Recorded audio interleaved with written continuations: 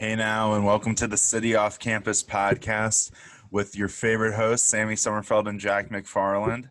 We've got a special update today where we're going to be talking about week one recap with the Chicago Bears and our fantasy football teams, as well as what we're looking forward to about college football this weekend and the Bears this weekend on Sunday against the Giants.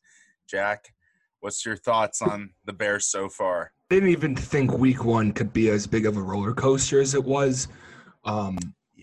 I happened to watch that game with Lions fans, as few as there are. I found two Lions fans, so I was watching with them. And I'm pretty sure at one point the score was like 20. I don't even know what it was. It was so out of reach. And I looked at them and I said, "What do you feel right now?" And they're like, "We need to score 40 or else this game isn't done." And sure as shit, the Bears came back.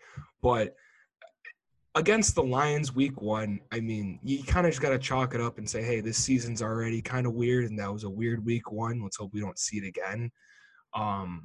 They can't make those same mistakes against Saquon. So we'll definitely see if the Bears figured it out during this week. I'm excited to see if Robert Quinn comes back. I'm excited to see if Mitch can do a full game, because we've gotten used to the whole Mitch playing with tempo in the fourth quarter and then becoming good, but can't figure it out for three quarters. I don't know. I feel like this is like the same Bears team over and over. But the one thing I will say is they have a great run game, and I haven't been able to say that with Nagy. They ran the ball really well. That was something that I enjoyed to watch.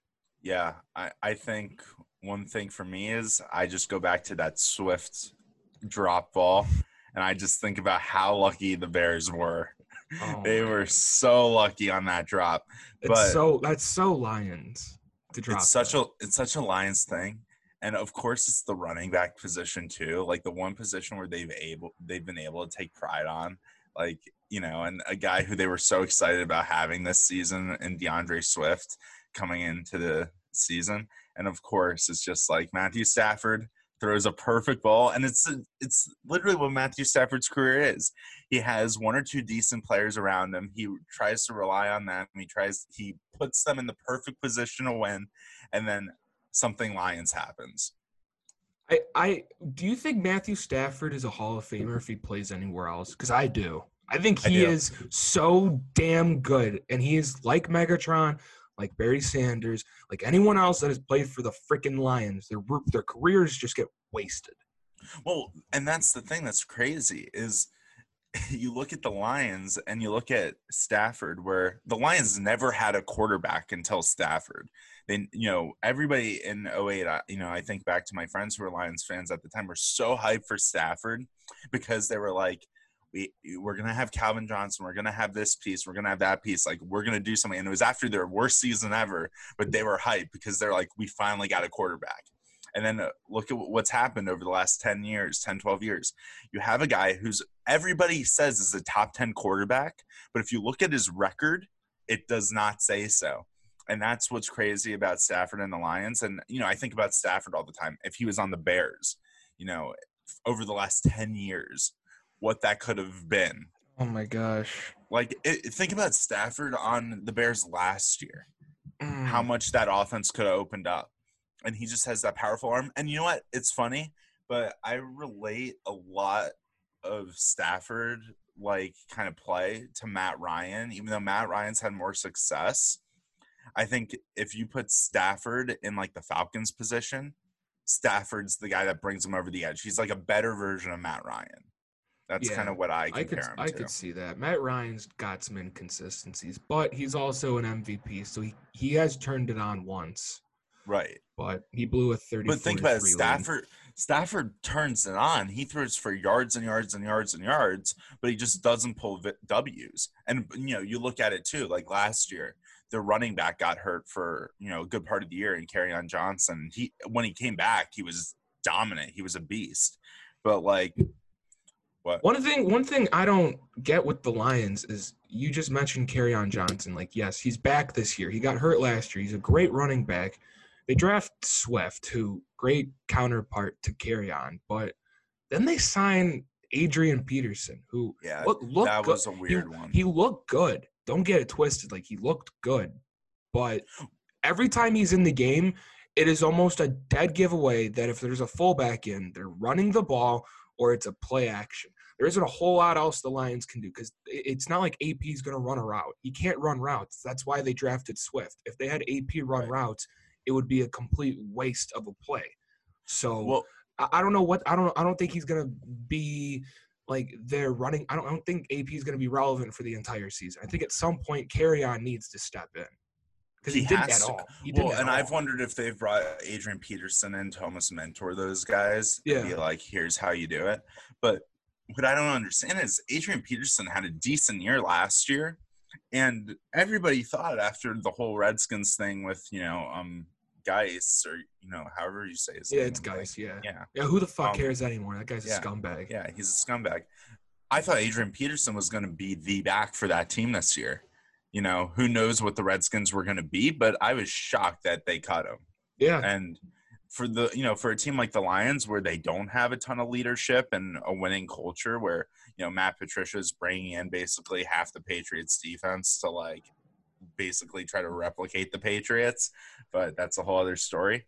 I think Adrian Peterson's a nice piece in terms of a leadership role for that offense, but I don't think he's going to be an impactful. He's not going to be Vikings Adrian Peterson for them. No, but I think it's interesting because last season I read a headline or an article that AP was broke, and broke AP, though he's old, broke AP is working a lot harder than I saw AP like when he was with the Saints. Like, AP was complaining with the Saints. He got off the Saints after like 4 weeks or whatever. It was like 2 games, I think. Yeah, not even. Like, AP is playing like he wants to play right now. I don't even know how old he is, but it is so damn cool to see him still playing. It's just confusing to see him on a team like the Lions. Right. And I honestly thought when Adrian Peterson went to the Saints and got shipped off to the Cardinals, he was going to have a career like Emmitt Smith. Oh, I thought he was the done. Cowboys. Yeah, I thought he was done, and I thought it was going to be like, Emmitt Smith his last 2 years in 01 and 02 on the Cardinals, where it's just like he gets the ball and you don't see him leave the line of scrimmage.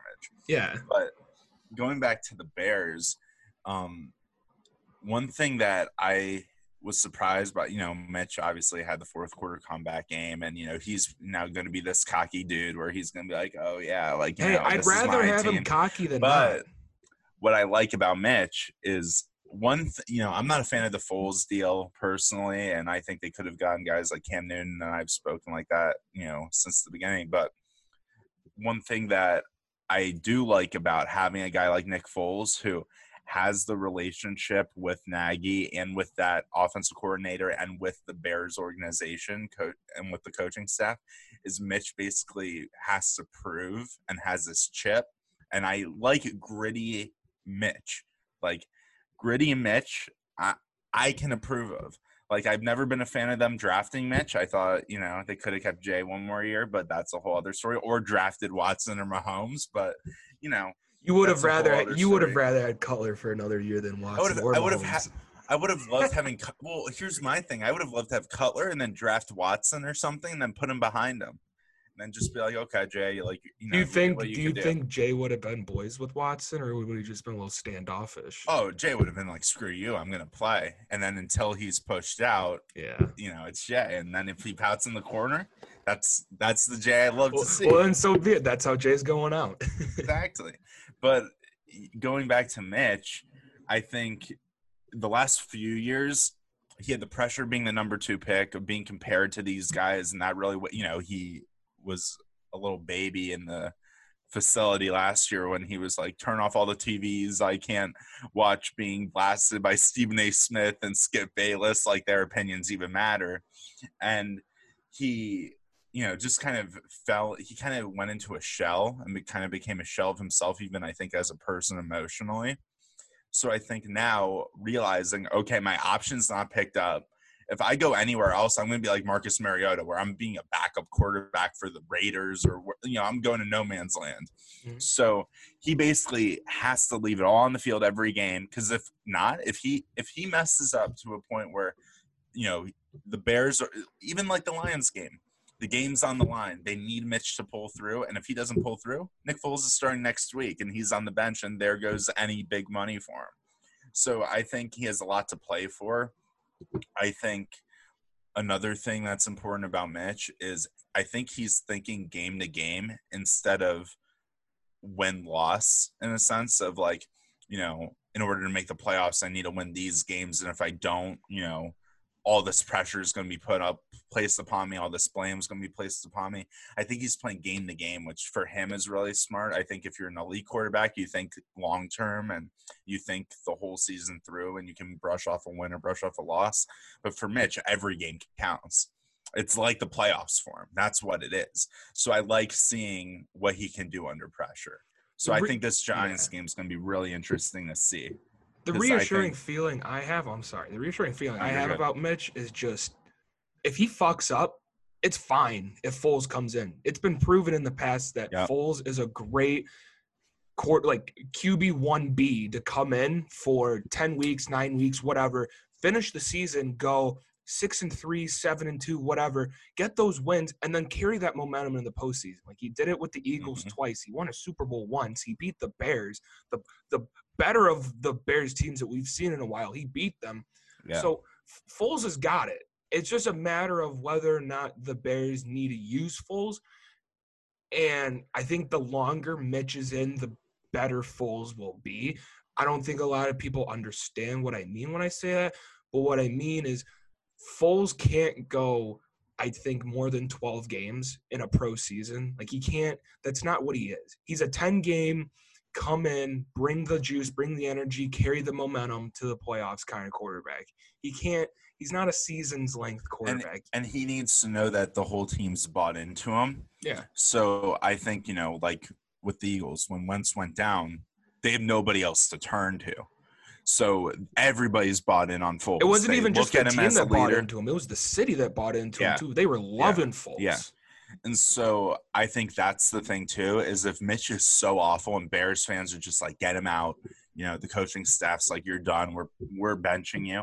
Foles is going to be like, okay, this is my team, like 100%. Yeah. He's going to get max permission. He's going to get, everybody's support and, buy-in. So I think that's going to be big if we go to that situation.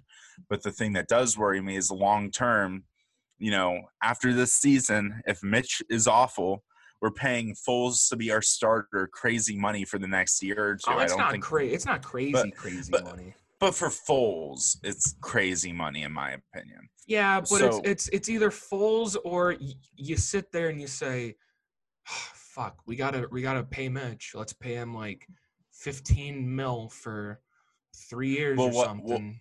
My hope is what they do is Mitch has a good year where, because for me, I don't want to waste the number 2 pick. The investment we made on him, I don't want to lose him if he can actually win us games. If we make the playoffs with Mitch leading us there, even though I don't love him, I would support keeping him around another year or two and see what he does.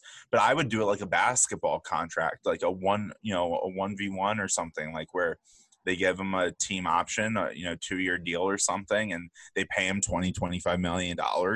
And if he sucks, he sucks. If he's just if it was like one standout year, but if he can show that the team's bought in, he has weapons around him. I think that's huge too. Having A-Rob re-signed is going to be a big thing because people on Twitter are comparing it to the Jimmy Butler thing with the Bulls. I don't think it's happening. I don't think so, and I think it's going to be a huge mistake. Allen Robinson isn't my favorite wide receiver, but I think when you look at what's out there right now and what the Bears could actually have or get, he's like our only option of a big, deep threat. So for me, I think the Bears are in a no-win situation because if they don't do it, we lose a huge target. And if we do it, we might be overpaying a guy who might not be as good as, he's getting paid to be.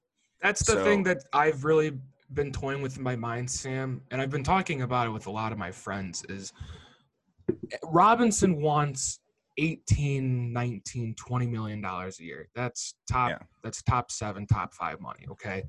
Now, he is a great receiver, great, big, deep threat. He's 27. He's torn his ACL. So he's already got that asterisk to his name. you want to pay someone like him 19, 20 mil a year, great. I understand the idea. But right now, if hypothetically I see the writing on the wall, I don't think Mitch comes back. Okay, so if we cut Mitch's deal out, we have Foles only remaining. Foles' cap hit is 6.66 million. The Jaguars are eating over 10 million for us these next 2 years. After 2021, the Bears have a possible out with Foles. So if they go with Foles and they don't have A-Rob, then they're going to need to look for a quarterback in 2022. And the receivers that they'll have on roster is going to be Mooney, Miller, Wims. Ridley's nothing. Like Ridley hasn't played. Patterson probably won't be Huge here. Disappointment. So and being, this Ted Ginn. Yeah, and Ted Ginn really didn't do much last week. So point being, this offense has a lot of questions that they have to answer based on projections going the next 2-3 years. There's no assurances at quarterback. So I feel like at the same time, if there's no assurances at quarterback, how can you give a top receiver money if he can't perform to that evaluation that they're giving him based on the contract? I don't think they're going to give A-Rob the money because he can't perform like he would. They don't have the assurance of getting A-Rob the ball, period. Like, he's been with Blake Bortles, Mitch Trubisky, and possibly a bad Nick Foles if Nick Foles has to play a full season. A-Rob won't be A-Rob. Like, he's better off going to somewhere like freaking Cincinnati and playing with old AJ Green. But then again, if you look at the Bears, if you're going into a situation like that for the next 2-3 years, who's going to go to the game? Like, Bears fans are loyal fans and people are going to show up. Oh, I don't think losing A-Rob ruins. I don't think that ruins it. But offensively, who attracts you to want to see a Bears game for the casual fan? You have run the damn ball, Sam. That's what they're doing. They're running the damn ball. That's why they trade up for Montgomery. Damn it. Okay. But let's see. The thing for me is let's see what happens in the next 2-3 years. Because here, if you look at the team, if I was, just a casual football fan, and if I saw the roster of Miller, Wims, like these guys, luckily we don't have Adam Sheehan anymore because then I would really be over the edge. But yeah, hold on. I don't even think we even talked about Sheehan the Bears traded him to the Dolphins. Yeah, they got something for him, which is 6th-round pick. I can't even believe that. I'm shocked. Believe that guy got a fucking draft pick for how bad he is. Keep going. I'm sorry. We never talked about this on the pod. I had to bring it up. It's absolutely asinine that guy was valued at a 6th-round pick. Really? And so the one thing that does intrigue me is what could the Bears get back for him? But then when you look at it, when it's so public that he's so done with the organization, there's going to be a deal that doesn't play out in the Bears' favor unless they, pull something crazy. Because, do I think before if A-Rob didn't, go off on Twitter and have his agent speak out, do I think the Bears could have gotten a first for him? Possibly. Especially a team that is trying to contend. I think even like the Texans could have tried to, try to replace that Hopkins gap. You think about, a player speaking out and everybody knows that he is so unhappy. I think it's more like a 3rd and a 5th or something like that. So then it's like, how worth it is it to get something like that back? I could see A-Rob going to – I could see, like you just said, the 3rd and the 5th. I could see the Patriots making a deal like that. They don't have a number 1. Right. They got Edelman. They got N'Keal Harry. N'Keal Harry wasn't great. Edelman's but he also literally made of powder. Injuries. He's also dealt with injuries. Edelman's made of powder at this point. They need a big body. Harry can't stay healthy. They got Cam. That offense would be huge. I would like that move, but then again, I don't think A-Rob gets moved mid-season. I think the Bears wait until the end of the season. I think they're going to franchise tag him if they can't get a deal done because I really don't think they're going to find a common ground. Like Ian Rappaport tweeted this morning that there's still a gap between the two parties and they're still working on it. Great, dude. That's just the agents leaking the shit to the media to get some It's the art of negotiating. They're trying to get it to the public. I don't think anything's going to happen. They're going to tag him for like $17 million, I think. He's going to be pissed. Then he's going to get traded somewhere, and then someone's going to have to give him that deal. I don't know who that someone is, but I really don't think it's going to be the Bears, because if they would have paid him already if they really wanted him to, but they decided instead they valued Eddie Jackson more, and Eddie Jackson can play to his value. They valued Whitehair more, and he can play to his value. And then I guess they valued Trevathan a little more. And he did not look good week one, by the way. He needs to step back up. But I think that still goes back to the quarterback situation. Because if you have a quarterback that you're invested in, makes everything a lot easier. You're going to put weapons around. Think about it. Think about the Cardinals. I'm going to give the Cardinals as an example. Or even the Bengals. Even the Bengals have some weapons for Burrow. Yeah, but AJ Green doesn't even want to be there. He was but even then, AJ Green's like number 2 in Bengals history and everything. Oh, he's an underrated wide receiver. Super underrated. Super. Him and Geno Atkins on the D line, because Geno Atkins gets like first team All Pro every year. Yeah. But you look at the Cardinals. So you have Larry Fitzgerald, where that's just kind of like until he wants to retire, he's going to be a Cardinal. But then you have guys like Christian Kirk, and then you go out and you get a guy like Hopkins because you believe in Kyler Murray. Right. Everybody, they're fully invested. Or you can even say the Browns last year. They go out of their way to get OBJ to try to give Baker another weapon. They get Austin Hooper this year with Njoku still on the team. And Kareem Hunt. And Kareem Hunt. Well, they just gave him an extension. So you have Kareem Hunt and Chubb. And so you have this offense built around your young quarterback before he gets paid. And the Bears would have done that the year they went 12-4, but they lost the playoff game. And then they were like, okay, we're going to give Mitch another year to see what he can do. And Mitch was Mitch. So then it's like, it's hard because you go into this year where there's so many unknowns where you either see how good Mitch can lead a team or how bad it can get.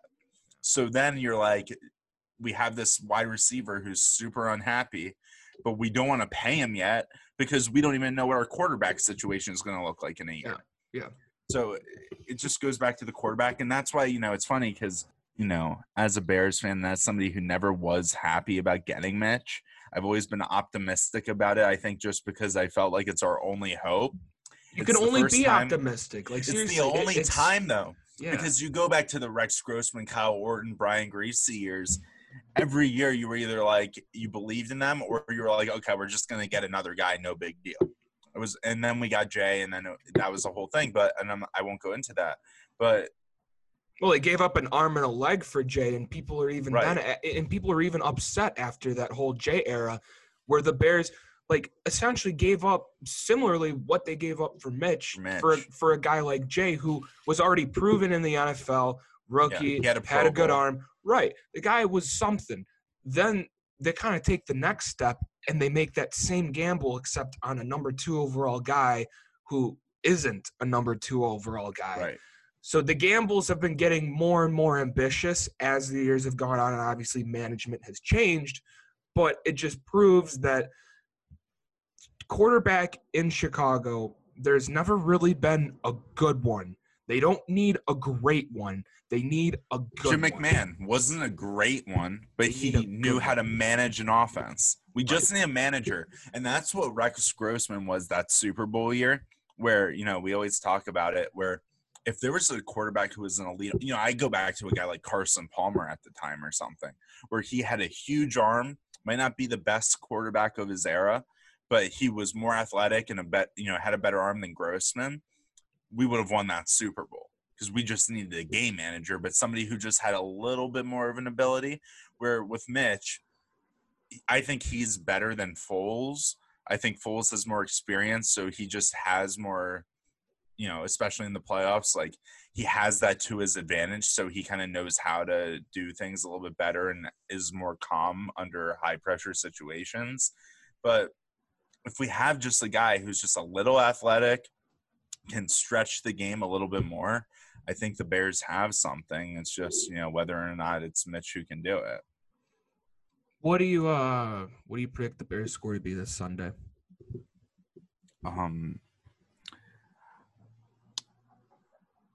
So Wow. when I look at it, you are speechless, dude. That's fucked up. Well, here's my problem right now. I think the Bears are going to win the game, but you look at Saquon's game last week where he had 9 rushing yards, and I think the Bears are either going to undermine him after that and be like, okay, we don't have to pay put as much focus on Saquon as we thought we would, and then he's going to blow them out of the water, or they're going to put that time in and shut him out. So I think the Bears win like 17-10. That's I watched the Giants a little because a couple of my roommates have Saquon on their fantasy team. We'll get into fantasy talk right after this. Yeah. The Giants' offensive line is abysmal. Awful. Absolutely terrible. So if there was any time for the Bears defense to gain a little confidence after last week, because they got pushed around a little. If there's any time for them to say, hey, let's wake up, now would be the time. If they were to pin the ears back and go attack mode, now would be the time. You got a young quarterback, a bad offensive line, and a running back who, quite frankly, is getting chirped by former Giants legends Tiki Barber about being a big back that wants to play small. Dude, he's Saquon Barkley. I don't know if he's a big back that wants to play small. I think he's a great back with a bad team. And it's really easy to say he looks bad when everyone else around him is looking bad. So if the Giants can figure it out, the Bears are going to have to correct some of those mental mistakes they made against the Lions. Trevathan looked terrible against the Lions. He looked really bad. Hicks looked really good. I'm excited to see what Robert Quinn can bring because me too. Nobody has seen what he can do yet. We didn't have any preseason. So I don't know. I think the Bears are going to win. I think they kick 2 field goals because the red zone offense isn't great. I think the final score is going to be 20. I'm going to put it 20-13. What was yours? Okay. I said 17-10. Yeah, I'm saying 20-13. Maybe 23-13. I just think it's one of those. The under's going to hit. The Bears are going to cover.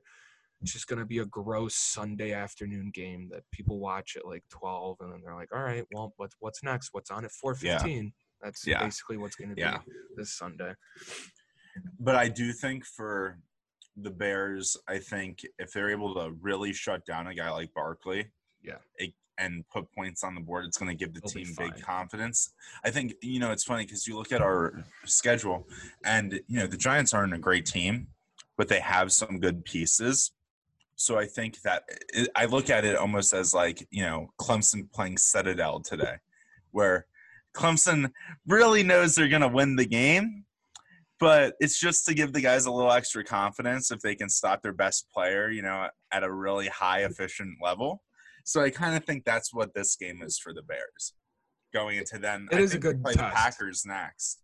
Right? No, they play or the Falcons. Then Packers. Which no, Sam, you're so off. God, read the schedule, dude. It goes Falcons, Colts, Bucks, Panthers, Rams, Saints, Titans, Vikings, Packers. Dude, I have no idea. For some reason, I thought we were playing the Packers early on this year. I don't know why. I'm glad they don't, because it's an awful first game for the Bears to always play. I'm glad it was the Lions. I know. That's probably why I think it, because I'm just so used to the Bears playing them one time early, one time late. Yeah, but they finished the season with them, so it's great. It's one or the other. That's the worst for us, though. I'd rather play them at the start. But they think about a few years ago. They play the Jaguars before that last game, so they get a good tune-up, a good time to feel good and play good before they go. Hopefully, we'll be 12-3. Oh my God, let's just hope we have double-digit wins, dude. Yeah. So now going on to fantasy. Yeah, let's do it, dude. I'm fired up. So I'll go into my smaller league first, my team. Yeah. What I've got going for me. So I got a quarterback. So hold on. Oh, okay. How many teams in the league? How many teams? It's like 8. It's a weak league. Okay. Yeah. And then what pick did you have? I had second in both leagues. Okay. All right. So it was a high pick. All right. So I have Russell Wilson at quarterback playing New England. I think Russell Wilson's going to be Russell Wilson. And then so I had a dilemma at second because obviously, Christian McCaffrey goes first every time. And I was like, do I take Zeke or do I take Barkley? And I really didn't want to take Barkley because of the O-line that the Giants have. But I felt like if I didn't take Barkley, I would be stupid. Yeah. So I had to take Barkley. So I have Barkley. So he's projected to have 20 points, but I think it's going to be either between 10 and 20. Yeah. I don't think he's going to go over like 23. Then I have Josh Jacobs, who I made sure I had to get because I love Josh Jacobs and what he does on the field, and I think he's just such a productive back. Then at wideout this week, I'm starting Amari Cooper and DK Metcalf. Metcalf had a huge game last week. I think he's going to have an okay game. I think he's projected to have 11 points right now. I think he's going to have like 13. I think he's going to get a touchdown against. Covered by Gilmore. Yeah. And so I think he'll get around 13. I have Kittle starting in both leagues, but I had to bench him because he's not playing this week. So I have Waller starting for me on this team. What a backup. Great backup. And people didn't draft him, and I was like, you're not taking Waller here? Like, stupid. So I'm like, I'm a big Waller guy, so I made sure I got him. So he's projected to have 13 against New Orleans. I think he'll get around 10 to 12. I don't think he's going to get 13, just because, who knows how efficient their offense will be against the New Orleans team. Yeah. And then my flex. This is my favorite player in fantasy. He did great for me last week, but I literally made him my number one player on my board where if he was around by a reasonable round, I was going to take him early, which is Jonathan Taylor. I was so hyped for him. I was sad that Marlon Mack got hurt. No, you weren't. So happy. Not as sad as me. I was so happy for my team because Jonathan Taylor now gets double the touches. And so then on defense, I got the Steelers defense in both leagues, and then I got Butker as my kicker. So I can't go wrong there. That's pretty good. So it's a pretty good team. This is my one. I don't even know if this is my smaller or bigger league. This one's got 10 teams, and then my other one's got, I think, 12? Okay. 14. Wow. Ooh, okay. That's a big league. Big league, yeah. So we'll go with the tenor first. So Russell as well, and then I have Clyde Edwards, and then I'm pretty sure I had Marlon Mack, and then, like we said, he tore his Achilles. So I had to hit the waiver wire. I picked up Peyton Barber, starting running back for the Washington football team. Dude, great team name. It's a great team name. It's really creative. You want to know what else happened? I had freaking Le'Veon Bell, who got hurt. So and now he's out for the year. Is he out for the year? Yeah, he's on IR, I think. Well, it's not for the year. He could come back at like week 4. Oh yeah, but it's Le'Veon Bell. Who knows? Yeah, he might hold out. Sit out games. Yeah. So then I have Julio, Amari, Evan Ingram. That's super, super, super tough. You can't beat me there. T.Y. Hilton at my flex because I don't have any good running backs. Ravens D, Will Lutz, and then like I said, I have Le'Veon on the bench. Edelman, who's made of powder. Henry Ruggs, who probably is made of like thin sticks. He's questionable. Matt Breida, who I guess he's projected like 3 points. I guess he doesn't play. I don't know. Robbie Anderson, who has like 0 place in my lineup because everyone else is so good, but yet he is also good. Ben Roethlisberger, because I'm optimistic that he has a good year, but as well, he has no place in my lineup. And then Alan Lazard, just because I watched him play in high school and he was super, super, super cool to watch. And he's super good for the Packers now because they don't draft receivers, so you might as well just pick one of them up. So yeah, that team's definitely feeling the injury bug right now. How's your injury bug situation? So for my bigger league, so it's 10 teams normally. It's like 12, 14, but we literally made the league Wednesday night. So it was a very quick thrown together league, but we're hit hard by the injury bug right now. So I have Wilson at quarterback for this team, Saquon too, then Jonathan Taylor. Jesus Christ, you have starter. Russell Wilson and Saquon for both teams? Yeah, dude, nobody drafts Russell Wilson, and I'm like, so crazy. People drafted Tom Brady before I got Wilson, and I'm like, Tom Brady is awful for fantasy. Wow. And so my wide receiver in your league. Yeah. And so my wide receiving core is like really struggling right now. So I have to start Marquise Brown and Deontay Johnson, who Deontay Johnson I got as a backup because Chris Godwin's hurt. Yeah.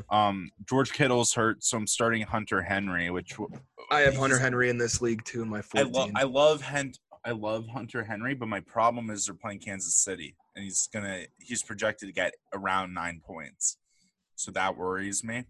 Then I had to put as my flex Devin Singletary, which is just so tough. I don't like him. So tough. But they're playing Miami, so I'm pretty excited for that game. And then I have Steelers defense and Robbie Gould as my kicker. But on my bench right now, I have Henry Ruggs on my bench, who's questionable. I probably would have thrown him in instead of Deontay Johnson. Yeah, just because of his speed. Yeah. But he's questionable right now, so that might be a Sunday decision. And then because my league was people drafted so many wide receivers, at the end of the rounds, I literally like had to scramble for another wideout, so I had to get Justin Jefferson, which it's a rookie, but he didn't put up anything last week, so I'm hoping like he has 1 or 2 weeks of production, then I can start playing him because I loved him in college. And then my backup tight end is Chris Herndon or whatever his name is from the New York Jets. Yeah, who cares? He plays for the Jets. Yeah. And then I have Jared Goff as my backup quarterback for this league, and I have Bucks defense.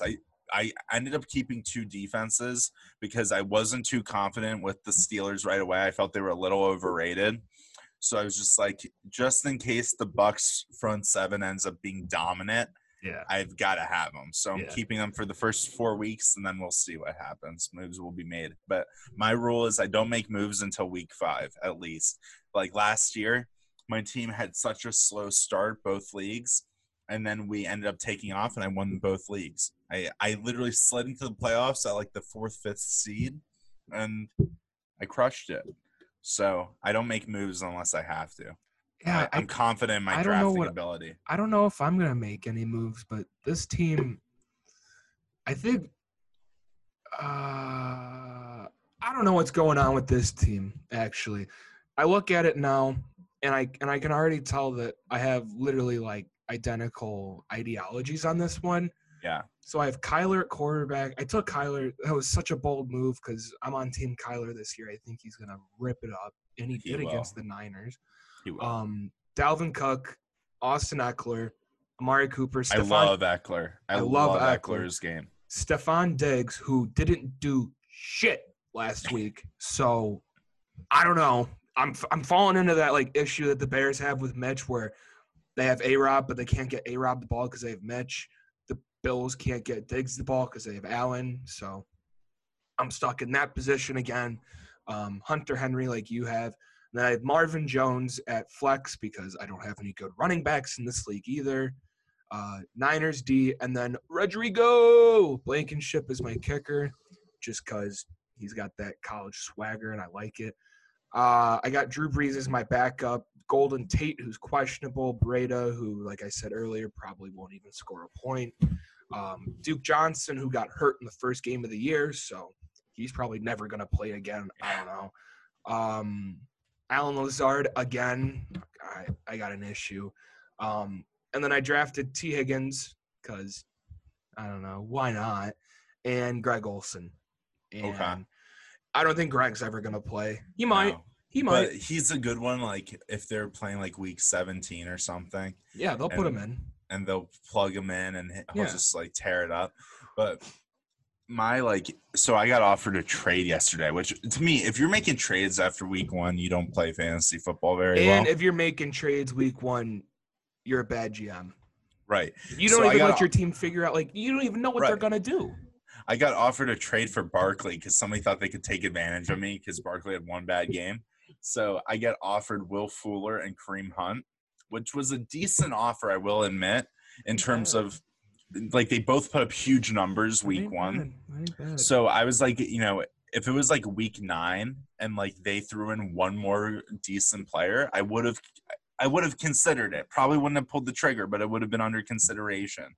But, I was, like, in shock. I hit up the kid in my league, and I'm like, why are you offering me stupid trades? Like, I'm like, why are you trying to trade? And like all these kids in our group me are like, yeah, this guy's up for sale already after week 1. And I'm like, why would you draft him and then just try to sell? Like, if you're already in sell mode, you invested in fantasy football and the buy-in you paid is just lost. Yep. There ain't no ride in the ship you've built. Right. Like, why would you pay to be in fantasy football and then try to tear your team apart the first week with no intention of keeping them together? Because then you basically just wasted the money you paid to buy in. Yeah. Like, no, it's beyond me. You paid to lose. And I don't lose. So I'm not for it. But yeah, so I'm excited. I'm happy we have fantasy football. I wasn't originally going to play because I figured like, oh, with COVID, who knows what happens. Yeah. But as I started looking at it and seeing, what's been going on, I was like, I have to jump in. As a champion of 2 leagues last year, I have to reclaim my throne. Yeah, I have my team from last year here on the ESPN app, but they won't show me the roster. And I don't think they want to show me it because it was too damn good for their own website because I won the league. But yeah, my team last year ran the house. We had a league, and if anyone's listening that was in that league last year, you freaking know we put money on it, and I won, and I didn't get shit. Not everyone paid. You didn't get paid? Okay. Because not everyone paid. It was fucked up. So you want to hear what happened with me? So I'm in the league with 12, 14 guys. I forgot the number. And so the guy who was running our league, he graduated like the previous year, so he wasn't on campus. So he sent the money on Venmo to the kid I was competing against for the championship. And so what happened was it a first second gets money? Okay. And so what happened was he basically said to me that if whoever wins, like what we did was we both split part of the money, and then whoever won was going to get like a higher amount because it was so much. We were like, you know what, like let's just take at least some and not gamble all of it away. And so what happened was he got lucky because of COVID, but he never paid me the rest of the money that I was owed in my league. And it was really weird. And he started making excuses like, oh, like I'm working, I can't pay you right now and stuff. And I'm like, so you spent the money that I should have had. And so one day we went out for lunch and he starts telling me about all this stuff he just bought. And then I just like had it. I was like, listen, like I need the money like next week. Like, I didn't want to be that guy like asking for money all the time. It was one of those things. You earned that fucking money. But I earned the money. And it was one of those things where we had this side deal where like if he would have won, I would have been like, keep the money, like no big deal. Yeah. And so what happened was like March came around and he was going to give me the money like 2 days before we left campus, and it didn't happen. And so then I asked him like a week after spring break, I was like, hey, can you just send it to me? He's like, yeah, I'll do it. And he never did. So he's in the league with me this year. And if we're in the championship, you allowed him back in the league? I take all the money. I wasn't the one running the league. Unreal. He would be blacklisted immediately. Yeah. Unreal. So there's a little bit of a rivalry for me where like when I play him the specific week I do, yeah, damage is going to be done. Oh yeah. He's got a bell. He's got a call and bell to answer to. I don't know how you can. Is his team any good this year? Oh, let me see. You got to take a look because maybe the fantasy gods spited him and gave him an absolute shit roster. Maybe they gave him Marlon Mack, Ryan Tannehill, Cole Beasley, Austin Hooper. I don't know. I'm just naming names. You know what? Is he in this league? Now I'm trying to think of it. He might actually not be in he might just be so in your head right now that he's not even in the league anymore. No, he's not in the league. I was thinking about Sam, it. He ended up not doing the draft. Yeah, so he's not doing the draft. He's in your head rent-free right now. Yeah. Yikes. But it's just, I don't know how you can join a league, do the buy-in, do everything, and then not pay up when you lose. I just don't know how, or, if you bet and you don't pay the bet, it just makes no sense. Like I have a bet. So transitioning into baseball, I currently have a bet with my PC about the Sox. So we have about, I have a bet with my buddy on the Sox and Cubs too. So a few of my friends are diehard Sox fans, or claim to be, I'll say. And so at the beginning of the season, me being Mr. Confident Cubs fan, was like, if the Sox make the ALCS, dinner's on me for a night in Iowa City. If you make the ALCS, if you make the World Series, a whole night's on me. Yeah. And so, to simply put it, I'll say for now. And so I'm getting all these screenshots after the Sox somehow clinched the playoffs. And they're like, Sammy's going to be buying us dinner, this and that. Like, they're sending the screenshots. I'm like, guys, you haven't even played the series yet. I'm like, you guys aren't – like, I'm kicking back. I gave him a 2-year window. I literally am making this for 2 years because I'm so confident. Maybe you'll make an ALCS. I'll maybe give you guys that. But are you guys winning one in the next 2 years? No way. Absolutely no way. But part of me, too, regrets making this bet only because I do kind of wish to see a World Series of Cubs Sox now that there could be a chance of it. So that would be a very entertaining thing. And I would love to hear all of Chicago petition to move the World Series from Texas to Wrigley Field. And they would move. They would have to. There would be zero way the MLB could defend the decision of having that Chicago World Series in Texas. Like same thing would happen if it was Mets Yankees. Yeah. Like they would have to move it to New York. You couldn't have a freaking New York World Series in like Chase Field in Arizona. Yeah, they would all freak out. But yeah, my bet is it's just win-loss. Whoever finishes with the most wins, loser has to buy the winner a night's worth of drinks. And in the beginning of the year, the Sox were looking a little rocky, and my friend would text me every freaking time the Cubs would win, the Sox would lose, and just ream into me. I should start doing that. But we've stopped for the past month. And I think he stopped because it would have been really boring for him to keep texting me about the Cubs losing, the Sox winning, and the record separating, and one of those. So, all in all, I think I'm going to win the bet. Hitters.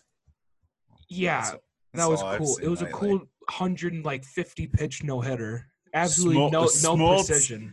Smoltz said it was one of the greatest thrown no hitters he's ever seen. And he said it was because of the way he threw the pitches for contact.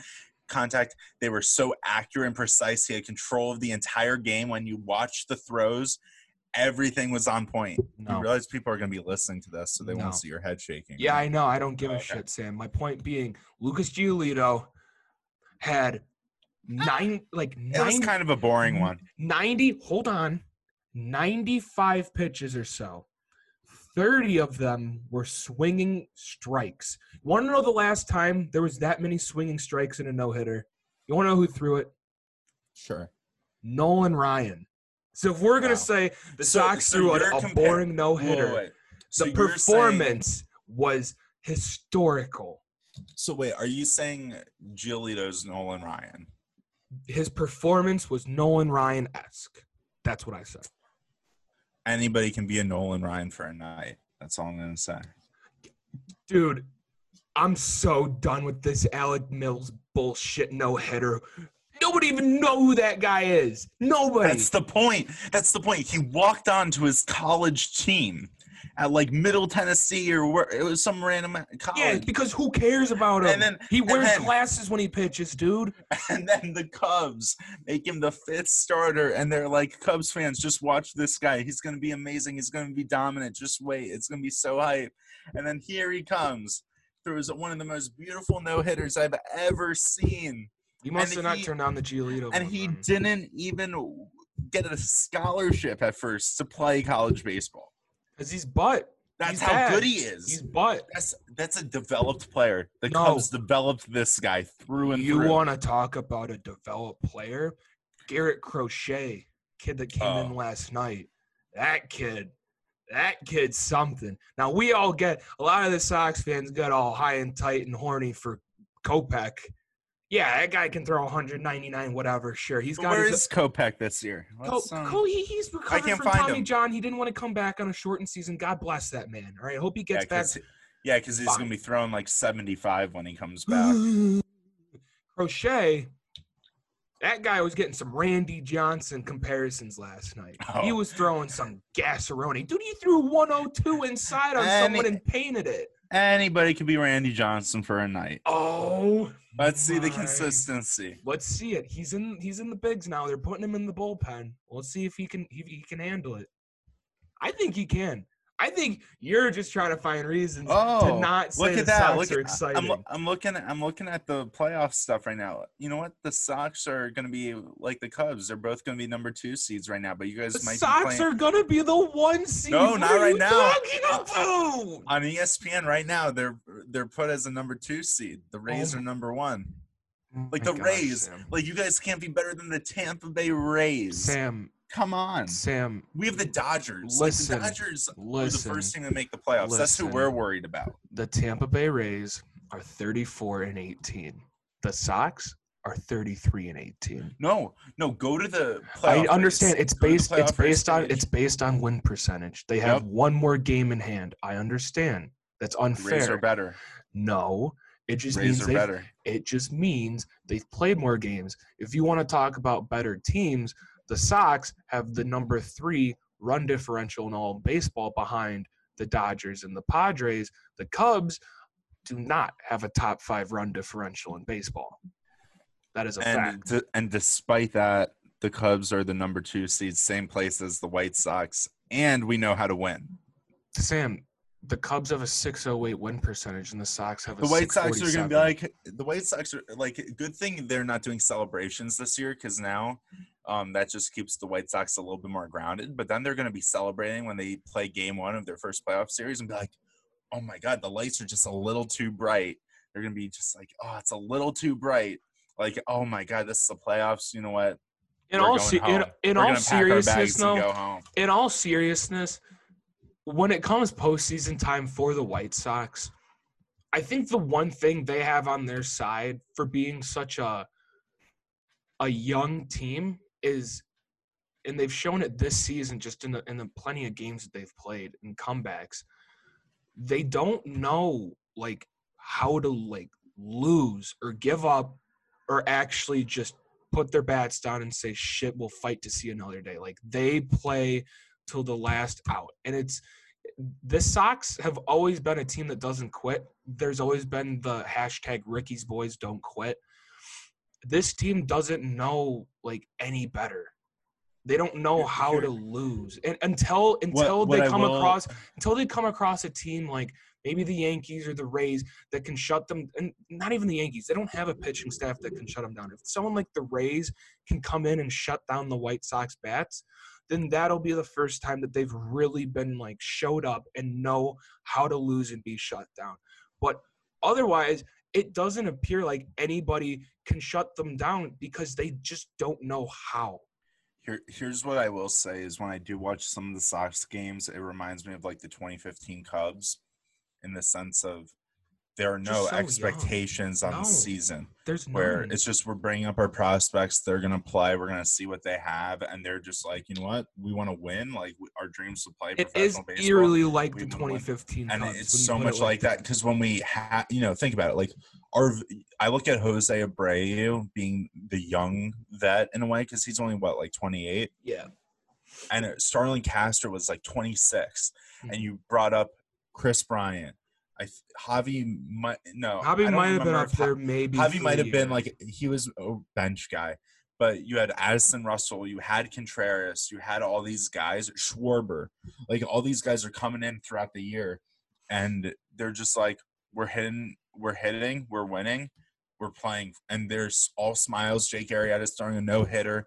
Who's coming up finally? Lester is, it was after a Lester signing like the Sox have made with Keuchel, where they got that lefty that can come in and be that number 2, number 1 winner. Who's won before. And so I see so many similarities there. I think the Sox have more power bats than the Cubs did. But at the same time, too, the Cubs, weren't even expecting. Like, the thing is, the Sox, it was kind of expected just because some of the talent that, came out. And so much hype. Just so much hype for the Sox. And part of it helped, too, that you guys were playing 60 games just in the sense of it was a condensed schedule. If this season was going to benefit anybody, it was going to be the White Sox. Because they didn't have a full season to fuck up. Right.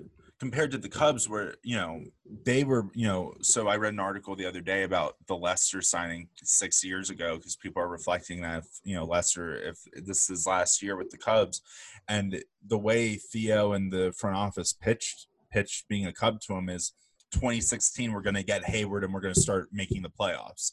2015 was not expected. It was more, we're going to slowly bring up our prospects and see what we have for the future. But 2015, we just went off. We won the wild card game. We won NLDS, and then we lost in the NLCS against the Mets. But that was kind of the series where it was just like, okay, like, NLCS minimum. We're making a World Series next year. That's what 2016 is all about. And I do see that being a possibility depending on how the playoffs turn out for the White Sox of, we make the ALDS, we lose, or we make the ALCS, we lose. Next season, we sign one more big free agent, and we're running it back. That's kind of what and with Kopech coming back, if he can pitch consistently and at the level he pitched before, I mean, you guys do have a good chance to really start making runs. I know it's what hurts at the same time, and one of my friends tweeted about it, is if the Sox do end up being the 1 or 2 seed, the odds of Renteria being manager of the year are exponentially higher, meaning they can't move on from Rick. And as much as Rick is a good team manager, he's not a great strategic manager. He doesn't work the bullpen as well as you'd want him to, nor the lineup. He plays people when he shouldn't play them. So, yes, the Sox are exceeding expectations, but in return, they're going to have to retain Rick. You can't get rid of Rick if he wins manager of the year. Like that you can't do that. This guy's been here throughout everything. He needs to give you a reason to get rid of him. And right now, he just hasn't. Well, it's kind of like the Yankees a few years ago with Joe Girardi. They would have gotten rid of him 2-3 years before they did. But then in 2017, they make that run. Yeah. And they're just like, we got to keep him. Year. Yeah. And so I think with you guys too, what's hard is like with the Cubs in 2014, when we got rid of Rick, you got our sloppy seconds. We had the opportunity to just pay whatever it took to get a manager who fit that team that we were trying to build. And I think for you guys, what you guys have to, and the thing is, Rick didn't have the success with the Cubs that trapped us. Like, we got to keep him, because none of our guys were up really yet. But with you guys, if you guys do win, there's going to be the casual fans who are like, look at where we got with him. We don't want to lose him.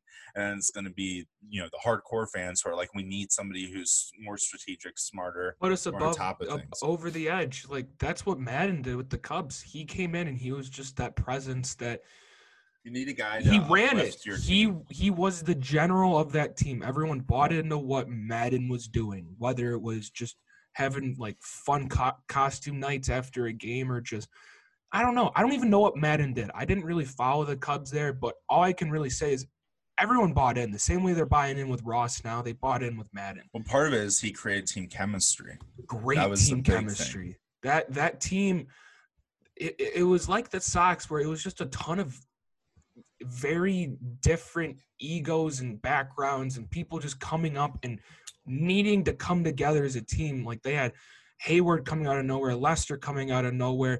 Like you just mentioned earlier, Contreras, Baez, Bryant, Rizzo was there too, but Schwarber. All these guys had to come together and find a way to find their roles, but find success in their role and then find consistent success. And that can't be achieved unless you have someone in charge who can reassure everyone they're doing the right thing, they're in the right spot, they're in the right roles. And that's what Madden did. Madden put everyone in the right spot. Nobody ever fell out of line. Well, and I think because everybody bought in because they wanted to win also too, despite how, like, on our 2016 team, we had almost the entire starting lineup of the All-Star game basically in the infield. And, we had a few outfielders and pitchers sprinkled in too. Yeah. But we had the vets that showed the young guys. The vets were stars in their own right. And they were young stars too. Like Jason Hayward was a prodigy when he came up with the Braves. So you had guys like that who were in the shoes of Chris Bryant, Schwarber, Contreras, Baez, who could show them how to be as a pro, how to win as a pro, and show them and teach them that this isn't how it is everywhere else, which made everybody value the situation. And for the Cubs, having the situation of breaking the curse, that was such a precious thing too, that they knew that opportunities like that didn't come around that often. But I think Abreu similarly too has the role like Rizzo, where he experienced losing at its worst. So now when winning's coming, he wants to show the team that this is something we've got to keep and maintain and continue to build upon. And I think that's huge, is the locker room leadership. Yeah, I think all in all, it's an exciting and having time a guy like be, Grandal there too is huge. Yeah, I think it's just an exciting time to be a Chicago sports fan. And this goes out to all the people in our Zoom classes that they get asked like, "Oh, what's your favorite like sports team?" And then they're like, "Oh, I just root for Chicago sports." No, bitch, you got to make a decision now. It's Sox or Cubs. Like you can't just sit in the middle line anymore. You can't. Facts. Both teams are good enough for you to root. I'm from the north side, so I always appreciate Wrigley Field, but my dad's from the south side, so I have an appreciation for the Cubs. No. I mean, for the Sox. No, I'm not allowing that anymore, period. I'm sick of that. You got to choose a side. You don't choose a side, Sox, Cubs, you're banished. Get the hell out of baseball. You're not a freaking fan anymore. You can't do it. People don't sit on the edge of the Yankees, Red Sox. They get shot for doing that over there. Agreed. What college football game are you looking forward to today? I don't even know, Sam. I'm about to look it up right now. I don't even know what games are on. I'm honestly looking forward to the Miami-Louisville game. I think that's going to be a fun game to watch. Holy shnikes, there's games on right now. Jeez Louise. Well, I'm excited for Notre Dame just because I like Notre Dame. I think they're going to roll over USF because it's freaking South Florida. The only game I really would have watched was BYU Army. I like that. That's a gritty matchup. And that got postponed. So yeah. Now I got to watch the Miami-Louisville game, and I don't know what to expect. I think is Miami going to be any good? King at QB? I want Tate Martell. Damn it. I know. Dude, everybody wants Tate Martell, but at the same time, it's kind of funny in the sense of like, Tate Martell is the guy. He's like, oh, yeah, I'm going to, blow up Ohio State. I'm going to be the guy. And then transfers. He goes to Miami. Then he's like, receiver. Miami, you don't know what's coming next. Like, I'm just going to crush it. He's all over Twitter every day. Has the Miami girlfriend. Is just crushing it. Then he's not the starter. Then, oh, yeah, this is my year. King transfers to Miami. It's such a thing to happen to Tate Martell now. That it's like everybody still wants to see him, but at the same time, it's kind of funny to watch a guy like that get that. I never was on the bench in my life. Started 4 years of high school at Bishop Gorman. I'm a big time guy. I hold all these records, and then what you have to show for it in college. He was on QB1, right? The TV, and he was a freaking. Pretty sure he was a dick in that. He just acted like a dick. Yeah, he acted like a superstar. He was in that wasn't it the same time as like Jake Fromm? Yeah, and everyone fell in love with Fromm instead of freaking Martell because Fromm seemed like a good guy.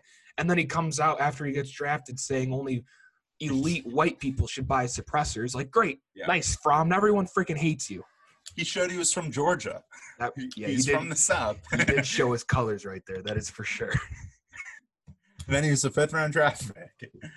Yeah, and he's probably – actually, I can't say he might never play because he is behind Josh Allen. He's in Buffalo, yeah. And that leash might be smaller than some people think. Yeah. But I got nothing else. I'm excited to tackle this Saturday, Sam. And I love that Rattlers dominating at Oklahoma. My buddy went to high school with him at Pinnacle High School in Arizona. And he told me, he said, Rattler was, the definition of a Oklahoma big-time recruit, like just, the cockiest guy, kind of like a Martell type. But the thing is with Rattler is, like, he's a full-time jerk.